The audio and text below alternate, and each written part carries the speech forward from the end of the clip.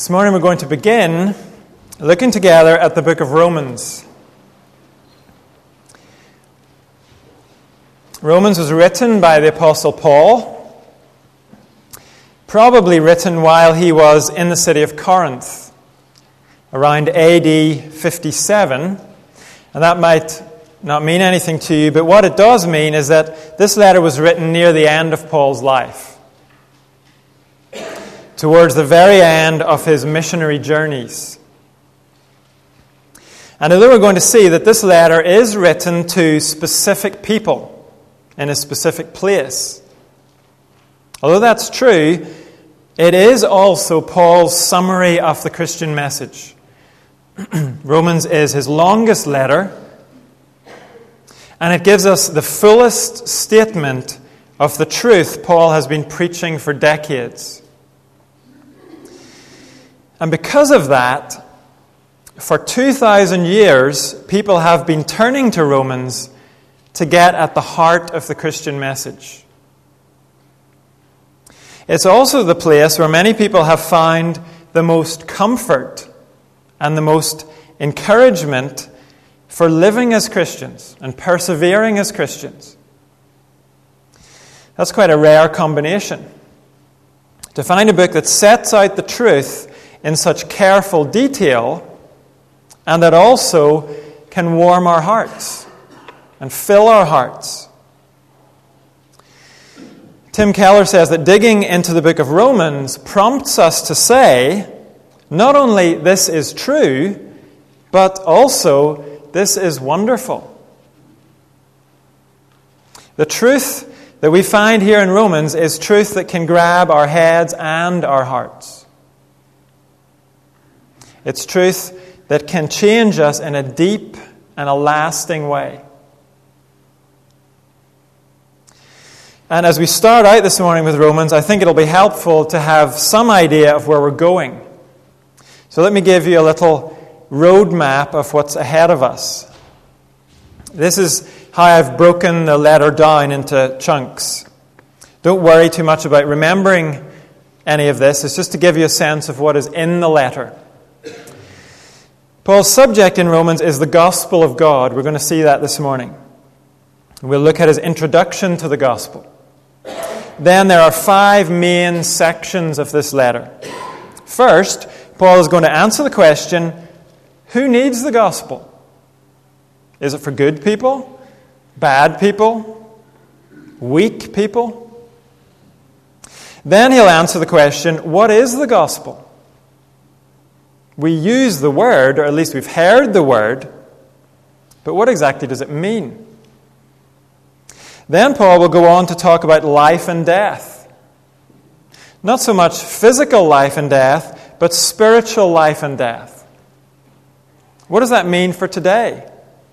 What does it look like today? What does it mean for the future? Then Paul deals with what I'm calling the justification of God. He deals with the fact that in the Old Testament, God chose Israel. And God made big promises to Israel. But then Israel seemed to reject Jesus. And now most Christians in the world are not from a Jewish background. So what does that mean for the Jews? And even more importantly, what does that mean for God? Did God's plans fail with the Jews? Has God gone back on his promises? Is he a God who sometimes has to admit that plan A didn't work, so it's time for plan B? Or to put it another way, is the God of the Bible a God who sometimes backs the wrong horse? Paul is going to face those questions head on in chapters 9 to 11. Then the next main section deals with living the new life. Or we could call it living the gospel life. What does that look like day to day? And finally, there's the conclusion of the letter. So that's our roadmap. 7 sections. And just to prepare you, we will not be covering those in 7 sermons. But it will not be 70 sermons either. In fact, I can tell you it will be closer to 7 than to 70, if that helps. But there is plenty for us to discover in this letter, and we want to catch as much of it as possible as we go through this. And so this morning, we're going to look at Paul's introduction to the gospel of God. And if you haven't turned there yet, it's page 1128, or in the large print, 1744. I'll read verses 1 to 17. Paul, a servant of Christ Jesus, called to be an apostle and set apart for the gospel of God. The gospel he promised beforehand through his prophets in the Holy Scriptures regarding his Son, who, as to his earthly life, was a descendant of David, and who, through the Spirit of holiness, was appointed the Son of God in power by his resurrection from the dead, Jesus Christ, our Lord. Through him we received grace and apostleship to call all the Gentiles to the obedience that comes from faith, for his name's sake.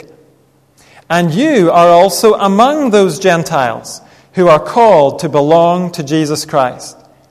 To all in Rome who are loved by God and called to be his holy people. Grace and peace to you from God our Father and from the Lord Jesus Christ. First, I thank my God through Jesus Christ for all of you, because your faith is being reported all over the world. God, whom I serve in my spirit in preaching the gospel of his Son, is my witness how constantly I remember you in my prayers at all times. And I pray that now at last, by God's will, the way may be opened for me to come to you. I long to see you, so that I may impart to you some spiritual gift to make you strong. That is, that you and I may be mutually encouraged by each other's faith. I do not want you to be unaware, brothers and sisters, that I planned many times to come to you, but have been prevented from doing so until now, in order that I might have a harvest among you, just as I have had among the other Gentiles. I am a debtor both to Greeks and non-Greeks, both to the wise and the foolish. That is why I am so eager to preach the gospel also to you who are in Rome.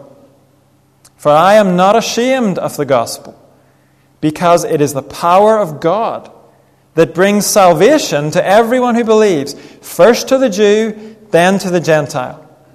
For in the gospel, the righteousness of God is revealed, a righteousness that is by faith from first to last. Just as it is written, the righteous will live by faith. This is God's word. Imagine for a moment that you are Paul, and you're sitting down to write a letter to the people of Rome, to men and women living in the capital of the Roman Empire. Men and women living in the place where Caesar is Lord and is referred to as Lord. How do you begin your letter? How do you introduce it? You know already that the main body of your letter is going to be the core truths of Christianity. But how do you start? You start by talking about power. These Christians live surrounded by the visible power of Rome. Rome has conquered the world. Rome rules the world. And so Paul begins his letter with the issue of power. Who has it, really? Where is it focused, really? And those questions are equally important for us, I would suggest. The Roman Empire is long gone, but you and I are still surrounded by visible powers. The government, the media, We're surrounded by influential voices that seem able to sway public opinion whatever way they choose. So this is a live question for us too. Where is the power today? Really? In verse 1, Paul introduces the topic of the letter, the gospel of God. That's what Paul's life is set apart for. That's what his life is devoted to. Gospel means good news. That's important because the gospel is not advice. It's an announcement. It's a declaration of something. Last week, at the very end of 1 Samuel, we were told about the gospel the Philistines were announcing. When King Saul died, we were told at the end of 1 Samuel that the Philistine leaders sent messengers throughout the land of the Philistines to proclaim the news. In the Greek Old Testament, it says literally to proclaim the gospel. And the gospel that the Philistines were proclaiming was the gospel of Saul's death. As far as they were concerned, that was good news that was to be shared. Well, here in verse 1 of Romans, Paul says, the good news I have to share is the good news of God. And Paul will spend the whole of this letter setting out that good news for us. But here, to these Christians in Caesar's city, Paul wants them to grasp right away that the gospel of God is good news about the power of God's Son. Even today, if something has deep roots in history, we realize that it carries weight. When we lived in the U.S., I had an Old Testament teacher who told me about a trip that he took to the British Museum in London. I mean, one of the attendants at that museum realized that my professor was an American. He said to him, in search of history, are we, sir? Here in the UK, we tend to take our long history for granted. But in general, I think Americans are much more excited by history because they just don't have so much of it. Even if you're not a history enthusiast, it's hard to visit Westminster Abbey, for example, or Parliament, and not be impressed by the weight of history that lies behind those places. History gives substance. And Paul knows that Christians, especially Christians in a city like Rome, they need to know the good news they are building their lives on is good news with a history. It was not invented in the last couple of decades. It was not the bright idea of a carpenter whose name was Jesus. And it certainly was not the bright idea of Jesus' followers. No, Paul says in verse 2, the gospel that I'm talking about is the gospel God promised beforehand through his prophets in the Holy Scriptures, meaning the Old Testament Scriptures. And over the last few months, we have seen part of what Paul has in mind. As we have looked closely at 1 Samuel, one of the things we saw again and again in that book was how much we were learning in advance about Jesus Christ. And that's something we find not only in 1 Samuel. We find it throughout the Old Testament. And the point is, the good news is not out of the blue news. In a sense, the whole Old Testament is God's promise of a Savior. The good news Paul has devoted his life to is the fulfillment of God's promise. And that history gives weight to the gospel. Paul provides more of that weight when he says in verse 3, God's Son, as to his earthly life, was a descendant of David. David was Israel's greatest king. And during his reign, God promised David that one of his descendants would be given a kingdom that would never end. And here Paul says, God's Son came as a real man into a real family to receive what God promised to David. Again, the point is, there is history behind Paul's good news. And as great as that is, there is a problem with history. The problem is that while it may give something weight and substance, for many people, history also implies that something is old and irrelevant and dead. New is good, old is just out of date. But look what Paul says in verse 4. Having shown that the gospel of God has an impressive history, he says, and he's still talking about God's Son, who through the Spirit of holiness was appointed the Son of God in power by his resurrection from the dead, Jesus Christ our Lord. In other words, yes, this good news has a weighty history. It's not out of the blue. And yet, it is something new. And we might read what Paul says and say, okay, the resurrection was something new. I get that. A man rising from the dead is pretty striking. But at the end of the day, so what? What changed because of the resurrection? Paul says, the world changed. The resurrection was not just a cool miracle, and then things went on as normal. No, something was gained as a result of the resurrection. Things did not go on as normal. And this was the change. The Son of God was appointed the Son of God in power by his resurrection from the dead. What does Paul mean by that?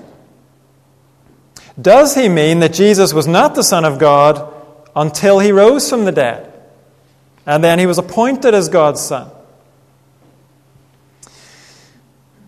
No, we can be sure that is not what Paul means. Why? Because in verse 3, he has told us about the earthly life of the Son before he died and rose. According to Paul, Jesus is not a man who one day became God's Son. Jesus is God's Son who one day became a man. So if God's Son has always existed, even before he was born as a baby in Bethlehem, what then does Paul mean in verse 4? Well, notice what Paul does not say. He does not say he was appointed the Son of God. The verse says he was appointed the Son of God in power. He was always the Son of God. From eternity past, he was with his Father. He shared in all of his Father's perfection and godness. During his life on earth, he never stopped being the Son of God. But, Paul is telling us, his resurrection brought a change. He became the Son of God in power. He was given a new and a more powerful position. Today, he reigns over this world. He is Lord. He is Master and King of this world. He was already eternal and perfect and fully God. But now his Father has given him a new status. The Father has given him the name that is above every name. The Father has placed all things under his feet and appointed him to be head over everything. Today the Son of God is able to save completely those who come to God the Father through him. So the resurrection of Jesus Christ is a big deal. And it's not a big deal in the sense that a fireworks display is a big deal. Think for a moment about the last fireworks display you saw. No doubt it was impressive. But it made no lasting difference to anything. It was just bright lights and noise, and then nothing. Paul is telling us Jesus' resurrection was not like that. Everything changed when he rose. Things did not go on as normal. It was the miracle that changed the world forever. Today, the risen Jesus is in charge. He's Lord. The gospel of God is good news about the power of God's Son. These Christians in Rome are surrounded by the power of Rome. And they need to know where the real power is. It's in the hands of the Son of God. And you and I equally need to be reminded of that. The gospel, we believe, has the substance of history behind it. And it's a message about the power of God's Son today. He reigns as Lord. That means even when God's laws are being flouted in our country, Jesus is Lord. It means that when a mosque is built at the end of your street, Jesus is Lord. It means that even when your difficult situation seems to get worse, Jesus is Lord.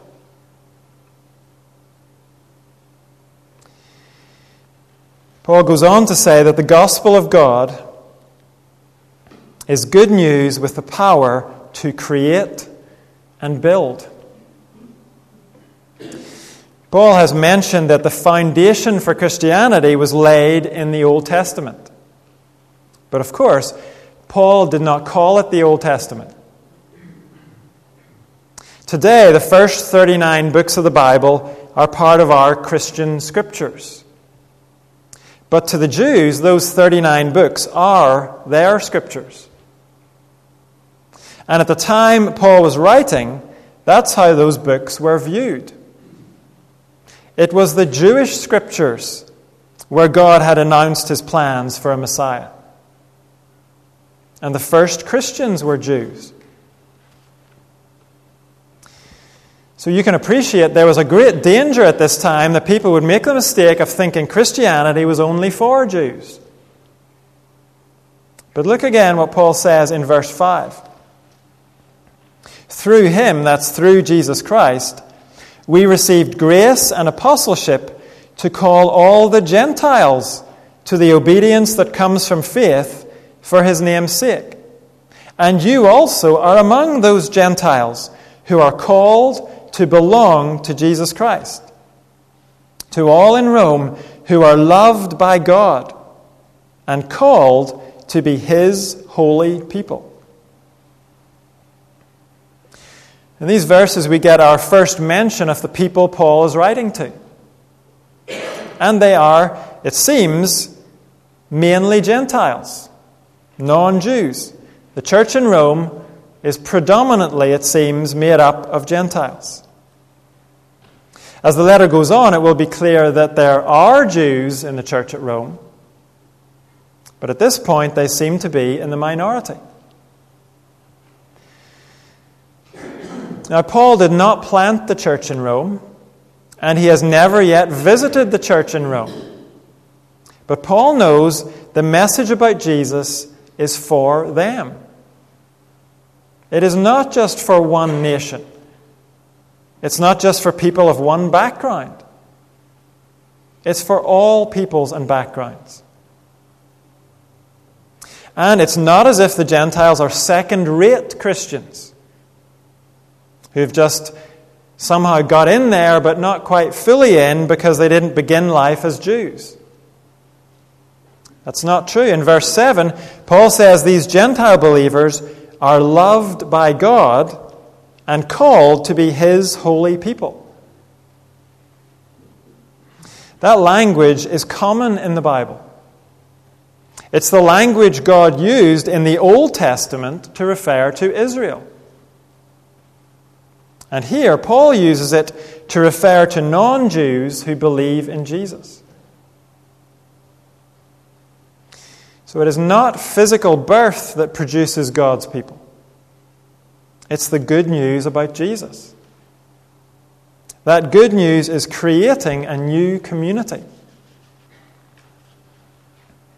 That new community is made up of all nationalities and all backgrounds.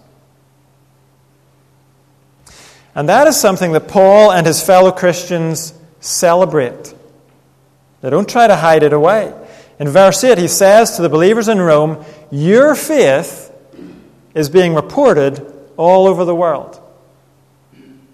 In other words, the churches in other places are excited by the news that even in Rome, the capital of the Roman Empire, even there, men and women have bowed the knee to King Jesus. Paul and his fellow Christians know the good news about Jesus is a gift that's to be shared with everyone. The life that it brings is for everyone. Further down in verse 14, Paul says it's for both the wise and the foolish too. It breaks down barriers of nationality and intellect and any other barrier you can think of. And it creates one holy people of God. Paul goes on to explain to these people that he has often planned to come to Rome, but his ministry commitments in other places have prevented that happening. But he tells them that he prays for them regularly. And he's praying he'll soon make it to Rome at last. And look what he gives as the reason he wants to get to Rome in verse 11. I long to see you so that I may impart to you some spiritual gift to make you strong. That is, that you and I may be mutually encouraged by each other's faith. In the context here, I think the spiritual gift Paul wants to give the Romans is a reminder of the gospel. That is confirmed in verse 15, where he says he's eager to preach the gospel to you who are in Rome. What that tells us is that the gospel is for Christians too. It's not just something we need to hear before we come to Jesus. The gospel doesn't just create new life in us, it builds new life in us. That's true for us as individuals, and it's also true for the church as a whole. The good news creates and builds God's new community. And so as Paul plans to visit these believers, he knows the best gift he can give them is the gift of the gospel. Yes, they've heard it before, but Paul knows they need to hear it again. Yes, it is the gospel that brings men and women into God's new community.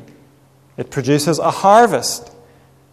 And Paul certainly wants to reap a harvest of new believers in Rome.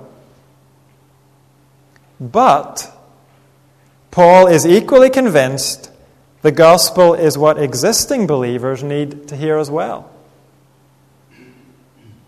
It's the gospel that makes men and women strong once they are in God's new community. So as we move through this letter, and as we look at the gospel of God from lots of angles, don't listen and think, this is what unbelievers need to hear. As you listen, realize this is what I need to hear too. This is what makes me strong. Remember, this letter, which is gospel from beginning to end, is a letter written to Christians. And Paul himself knows his own need for the gospel. In verse 12, he says he's looking forward to being encouraged by the faith of these brothers and sisters in Rome. When we join with other believers and remember the gospel together, that's how we encourage one another. True Christian encouragement is not about telling each other that we're wonderful. It's about reminding each other that the gospel is wonderful. It's powerful. And it's what we need. And isn't that what we're doing when we sing songs together? Yesterday, all of the musicians got together, and we saw in Scripture that when we sing songs, we are not just singing them up the way to God. The New Testament tells us we are also singing them to the brothers and sisters around us, to teach and to build up those around us. And the more wholeheartedly we sing, the clearer the message to our brothers and sisters. The gospel is true and it's wonderful. As we hear the good news in word and in song, it makes us strong. It gives us strength to go out of here and live for the God of the gospel.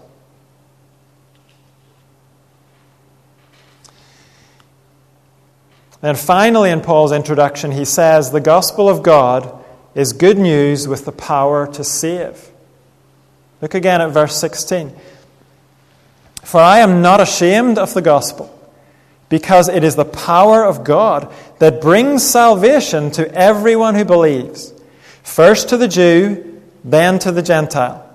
For in the gospel the righteousness of God is revealed, a righteousness that is by faith from first to last, just as it is written, the righteous will live by faith.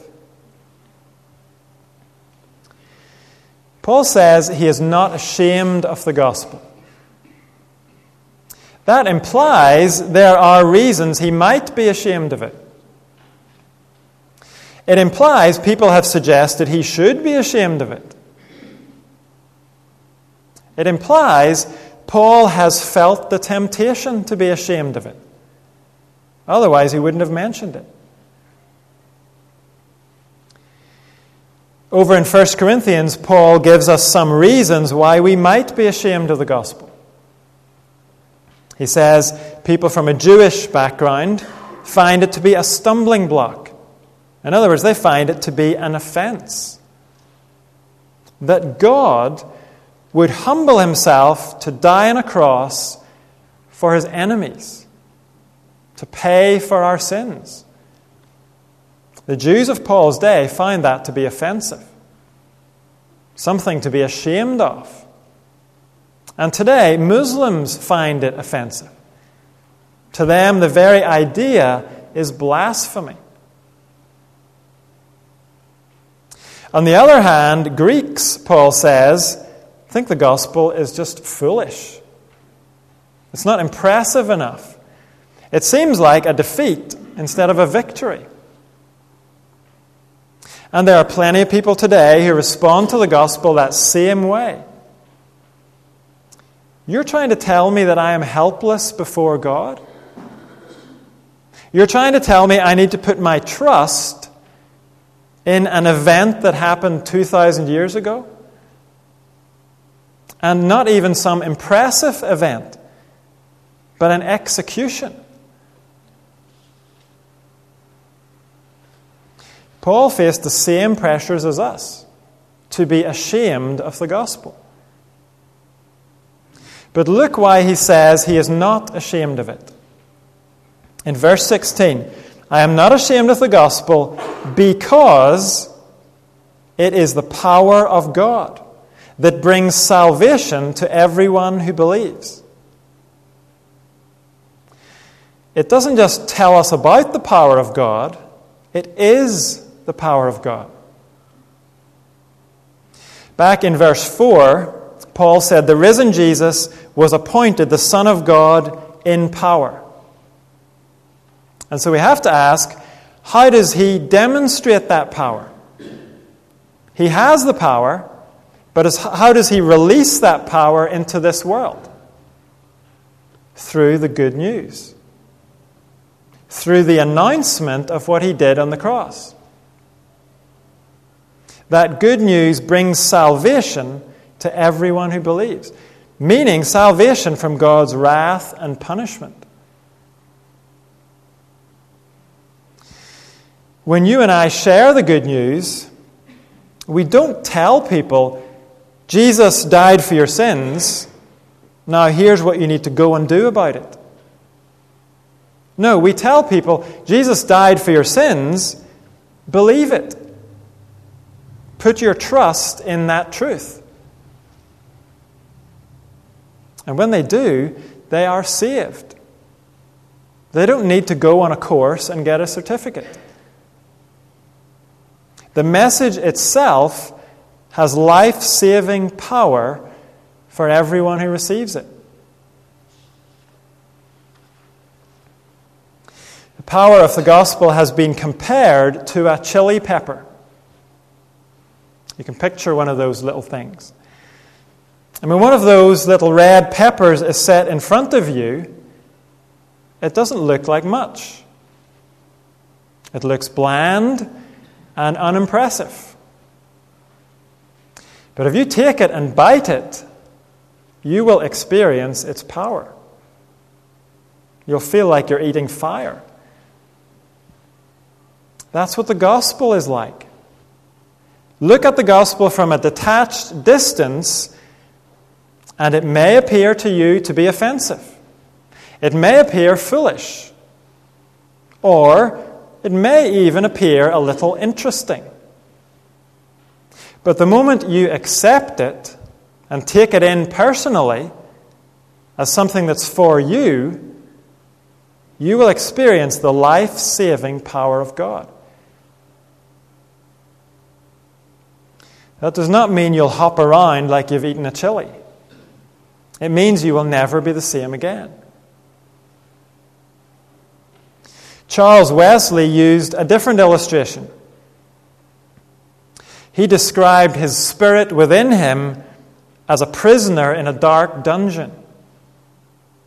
But when the power of the gospel came into his heart, he says that dungeon flamed with light. His chains fell off, and his heart was free. You and I have no need to be ashamed of the gospel.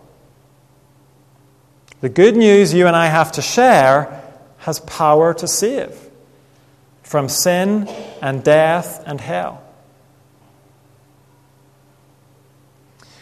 In verse 17, Paul says the same thing in a slightly different way.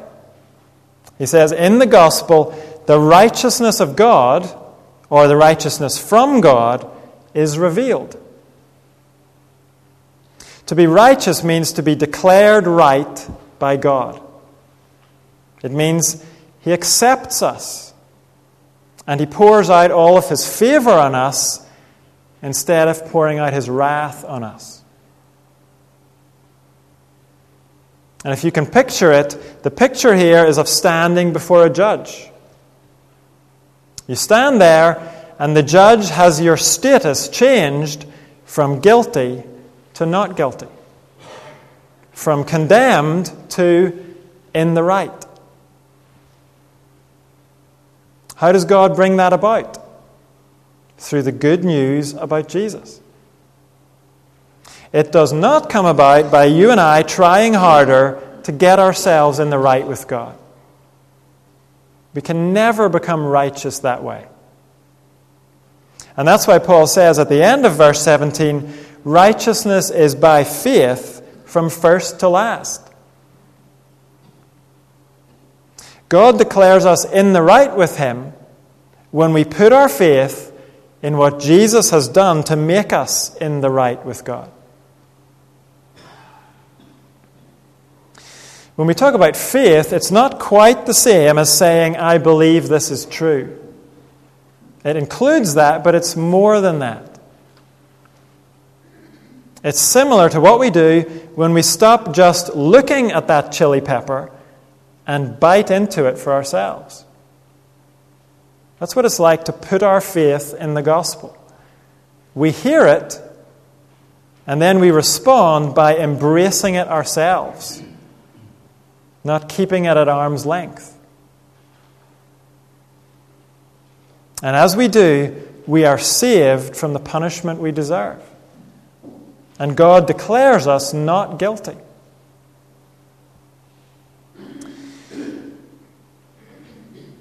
Paul has introduced us to the gospel of God, and he has done it by telling us about its power. It's power that belongs to God's Son. It's power that comes to us through the message about God's Son. It's power that saves us and brings us into the people of God and makes us strong.